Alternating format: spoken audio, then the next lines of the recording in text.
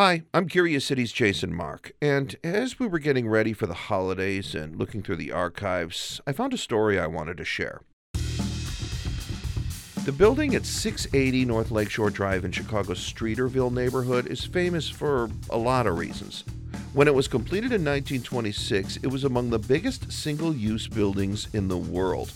At one time, it was the home of Playboy Enterprises, and for a short stretch beginning in the 1980s, it was home to a tiny but legendary club called the Gold Star Sardine Bar. That's Curious City listener Dion McGill, and when he started a new job in the 680 building several years ago, he noticed that on the ground floor there were these locked doors, and painted on those doors in gold letters were the words Gold Star Sardine Bar and the names of entertainment greats and jazz legends like Tony Bennett, Liza Minnelli, I'll make a brand new start of it in old New York. and Lionel Hampton, just to name a few.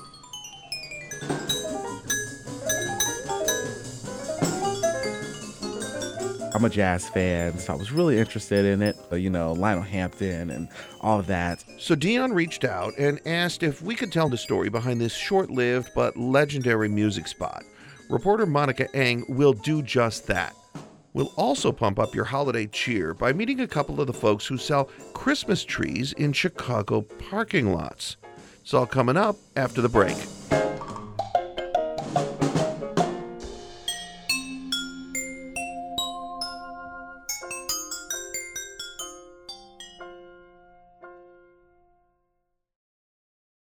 This WBEZ podcast is supported by the American Foundation for Suicide Prevention. Suicide is a topic that hides in the shadows. It's time we talk away the dark, learn how to spot the warning signs for suicide, and how you can have an open, caring, real conversation to help save lives. Visit the American Foundation for Suicide Prevention to watch the new short film and learn more at afsp.org/talkawaythedark.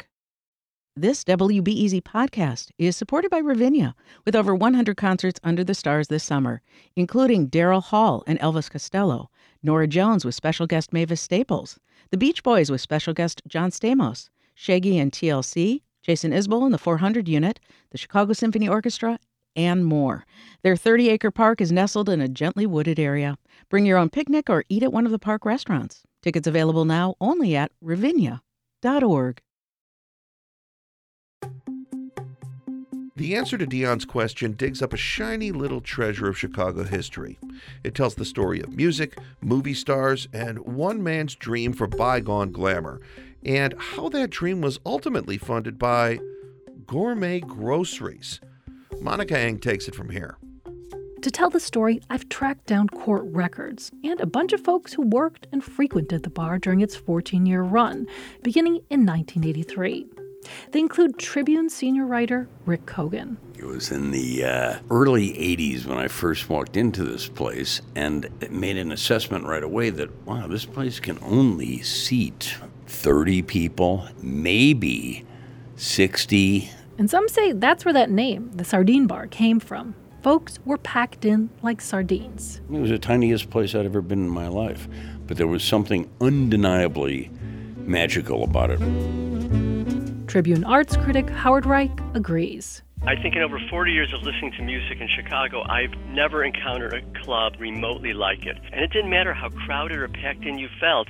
You knew you were there in this little cocoon of elegance that had no peer anywhere in Chicago or anywhere in the country for sure. This cocoon of elegance featured a brass-trimmed bar in one corner and a mirror-lined stage in the other.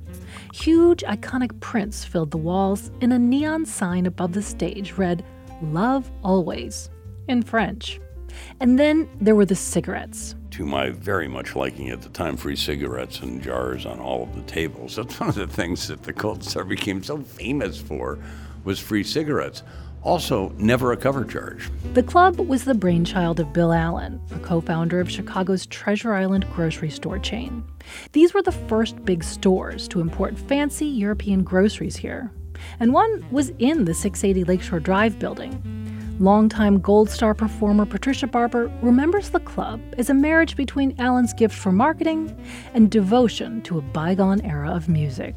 He was a Frank Sinatra fan in a big way, Peggy Lee fan in a big way. He was a big American classic songbook fan. That's what he was. And by the American Classic Songbook, Barber meant songs by composers like Cole Porter and George Gershwin, whose tunes were popular in the New York cabarets of the 1950s.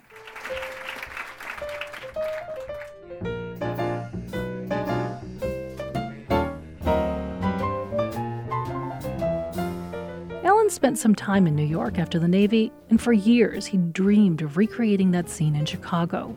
He had these wonderful memories of the New York club scene in the 40s, 50s.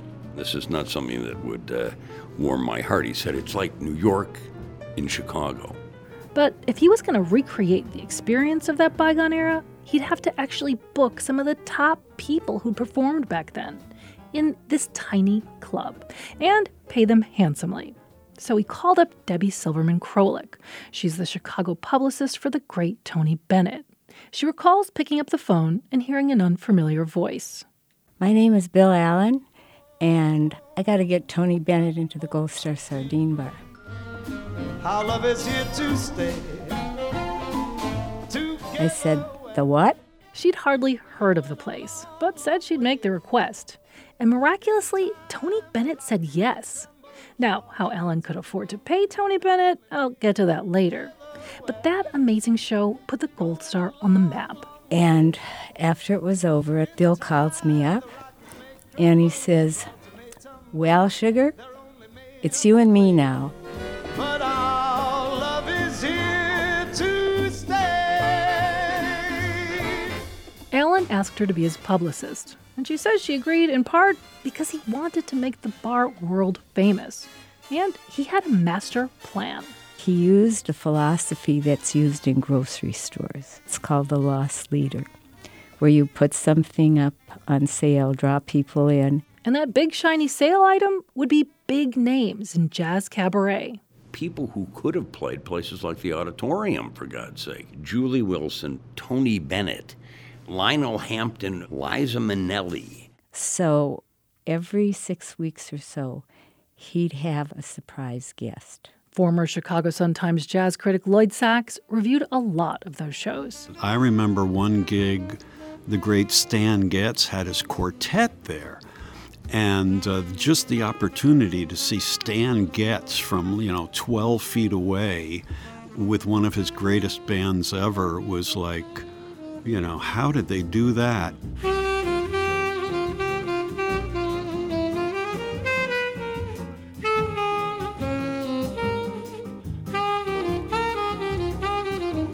Coming up, all good things must come to an end, including the Gold Star Sardine Bar. Find out what happens after this.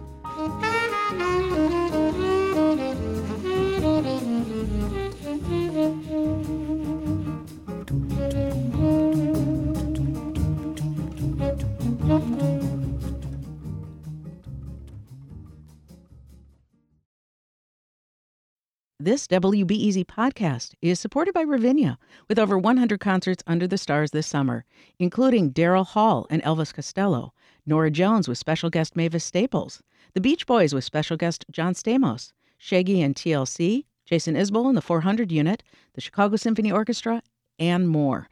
Their 30-acre park is nestled in a gently wooded area. Bring your own picnic or eat at one of the park restaurants. Tickets available now only at ravinia.org. This WBEZ podcast is supported by the American Foundation for Suicide Prevention. Suicide is a topic that hides in the shadows. It's time we talk away the dark, learn how to spot the warning signs for suicide, and how you can have an open, caring, real conversation to help save lives.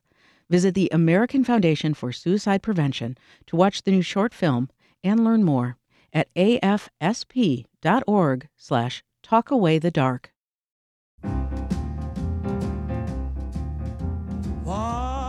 The Gold Star reached its apex in the summer of '88. That's when Alan announced a series of shows by the cabaret great Bobby Short. Thousands of people wanted to be there.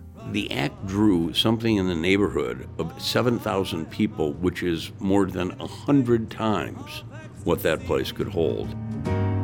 The reason is 'cause something's happened to me.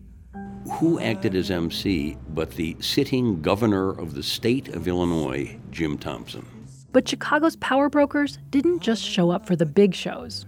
Barbara remembers a revolving cast of them all week long. Well, you had everybody who was anybody in Chicago at the Gold Star. So you had socialites, politicians, all the mayoral troops, the general counsel, lots of movie stars. I met Kurt Russell. I met Gene Hackman.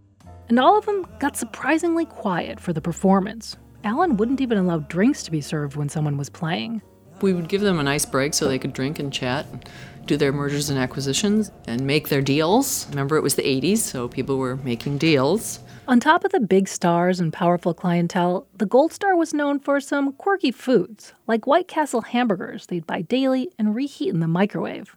Also a weirdly famous chicken salad sandwich, and ice cubes made from Perrier water. But beyond all that, the Gold Star served up a strong lineup of local talent. These included singers like Spider Saloff, socialite Shelley MacArthur Farley, and, of course, Patricia Barber.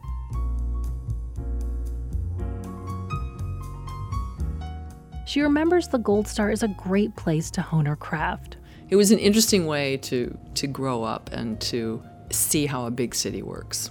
But Barber says her relationship with Alan was contentious from the beginning. When she first tried out for the job, she didn't even tell him she could sing. Because I have stage fright, and it's just always been easier for me to play the piano.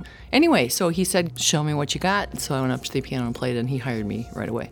And then again, about 6 months into tenure, I started singing. And he was like, oh my God, I taught her how to sing. I taught Patricia Barber how to sing. So from that point on, he told everybody that he taught me how to sing. Barber says Alan could be brilliant and charming, but he could also try to humiliate her in front of the audience. Bill was volatile, to say the least. He would shout across the room, Gershwin can't write! Gershwin doesn't know how to write a song! Don't ever do any George Gershwin in this place again! Okay? So everybody in the club hears it, I hear it, I laugh. Okay, so we take a break, then I come back up and I do an entire set of George Gershwin. Summertime. I wasn't sure if he was going to turn off the electricity, if he was going to throw tomatoes at me. I didn't know exactly what he was going to do. Despite these sometimes tense moments, Barber says she stayed there for almost a decade because most of the time it was still a great place to make and hear music. And the cotton is high. I mean, you can talk about the Gold Star in all its glory, and it did have that. And then, of course, there was a darker side to it. There were hints of that darker side when people tried to figure out how Alan could afford such big acts in such a tiny club. A club that didn't charge people to get inside or require them to buy drinks. And keep in mind, these were acts who could fill auditoriums and command a lot of money. Again, here are Lloyd Sachs, Rick Cogan, and Debbie Silverman Krolik. There was always the feeling of a kind of a vanity project with the Gold Star. I mean, unless people were buying a lot more drinks than I thought they were. I mean, lost money. There's no question about it. Sort of said, okay, it's like a hobby. Some people play golf. Some people have affairs. This was Bill's golf and this was Bill's affair. I honestly don't know how he scraped up the money to do this. The Gold Star dream ended abruptly in the fall of '97 when the club suddenly shut down. The building owner said Alan owed $20,000 in back rent, but Alan claimed he was being overcharged. His nephew and lawyer at the time, John Malavides, says the club was also losing money, and his uncle was tired and in poor health. In a separate case the next year, Alan pleaded guilty to conspiring to defraud the IRS.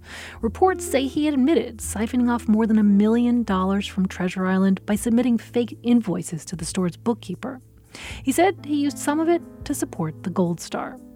In the end, Alan lost his stake in Treasure Island and was sentenced to probation. He died in 2001.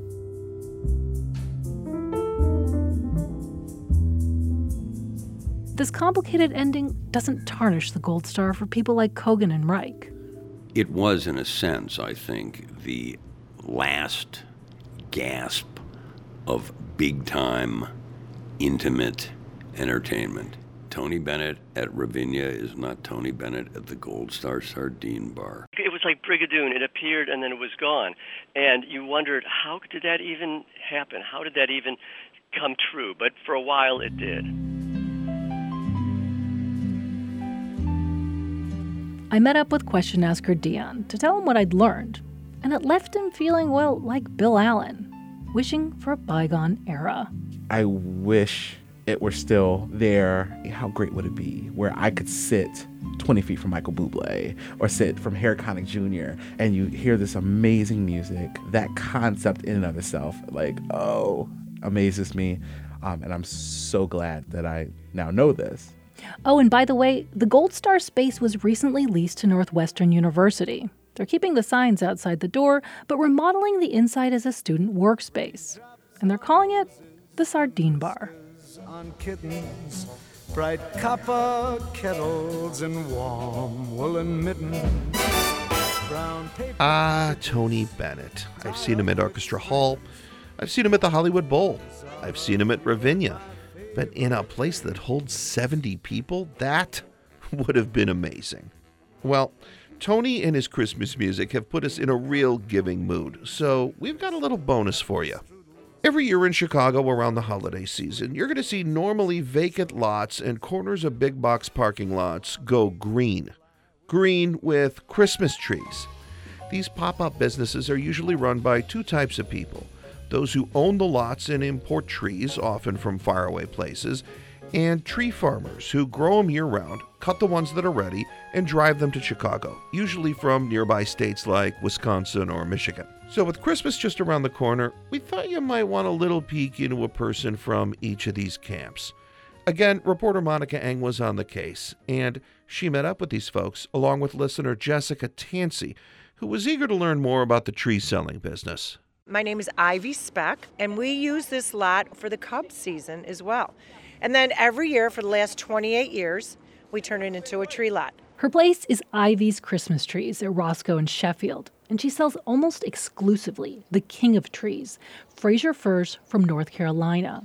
She used to get a variety of trees from all over the Midwest. Little by little, we start bringing these in, and nobody was buying our other trees. But Jessica's got even more questions. What are your hours during the week, and how many trees do you sell, and how many deliveries do you get? Like, what are kind of those nitty-gritty logistics? We can sell up to 100 during the week, maybe 200 on a weekend day. Yeah. Deliveries? Yeah, lots. Then there are the money questions. I know the city makes all lot owners get an itinerant merchant's license. That's $50 a month. But what about profits? One tree industry website says vendors can buy trees for $15 to $25 and sell them for more than 3 times that. Ivy pays more, like double that, because they're all primo trees, no pines or cheaper varieties. So how much does she make a season? I tell her that one site estimates profits of $15,000 to $20,000 a month. Okay. Sure. I wouldn't work here if I only made that, though. Those are my secrets.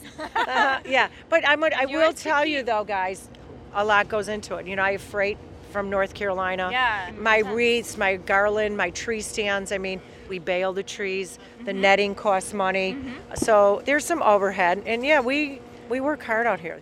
Hard work, social media, and perks like free delivery and recycling pickup have earned Ivy a loyal following. Folks who come back every year, even after leaving the neighborhood. But her model still surprises some customers. People want me to be a farmer, so they go, well, are you from Wisconsin, or do you live around here? And I'm like, yeah, I do. I don't know if I make people feel bad, like I should be a farmer. No way. It's a local business. Yes. Woman-owned and run business. Yes. There are Chicago Christmas tree operators who do happen to be tree farmers. Greg Arneson is one of those. His grandpa started bringing Christmas trees from Wisconsin by schooner nearly 100 years ago, and he carries on the tradition of renting corner lots to sell those northern trees. During most of the year, Arneson lives and works construction in Wisconsin, but for almost a half a century, he spent November and December in Chicago. Every year, for as long as I can remember, I'm here. Thanksgiving, Christmas, I'm here. So it's like my home, you know. I grew up here as a kid. But Arneson says this business model of growing and selling the trees it's starting to fade. Now the box stores, are carrying trees. You go to the grocery store, you're seeing trees. That never used to be like that. Arneson says he still manages 6 to 10 Chicago lots a year, and they cater to clients who want something more than the big box experience. My customers tend to be more picky. They'll come in and they'll spend an hour, sometimes 2 hours, walking around looking for the perfect tree. That's kind of the difference, basically. This time of year, he spends long days driving between lots, schlepping trees, and doing night deliveries. Each lot is managed by seasonal workers who stay on the property. This year, he's got some Jamaican fireman buddies working, but mostly, he says, they're construction workers like him from Wisconsin. Guys like Chris Peterson, who's keeping warm inside a trailer on one of the lots. I ask him if it's tough work. We got our cold days, but we got heat in there, fridge in there, stove, microwave, 2 bunks. Yep, we stay right in the shack. We got a full-size stove in there. What do you like cooking? I don't know, eat a lot of cereal and stuff. Pizza, cook burgers, all kinds of stuff, eggs, bacon. He says they can make a little scratch for the holidays. Yeah, helps out quite a bit at the end of the year. When we're done, it helps out with presents and the family.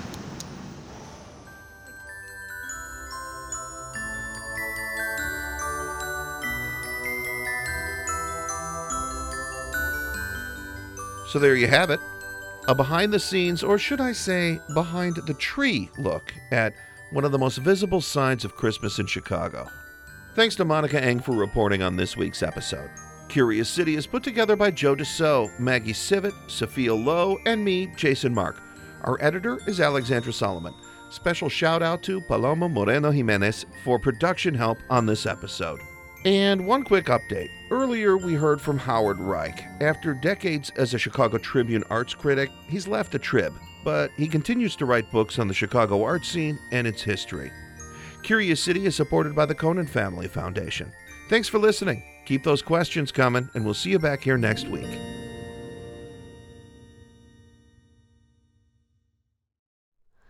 Hi, it's Terry Gross, the host of Fresh Air. We bring you in-depth, long-form interviews with actors, directors, musicians, authors, journalists, and more. Listen to our Peabody Award-winning Fresh Air podcast from WHYY and NPR. Thanks for listening to the news live on WBEZ and NPR. The WBEZ stream sounds great in the kitchen on your smart speaker and anywhere on the WBEZ app. Listen every day.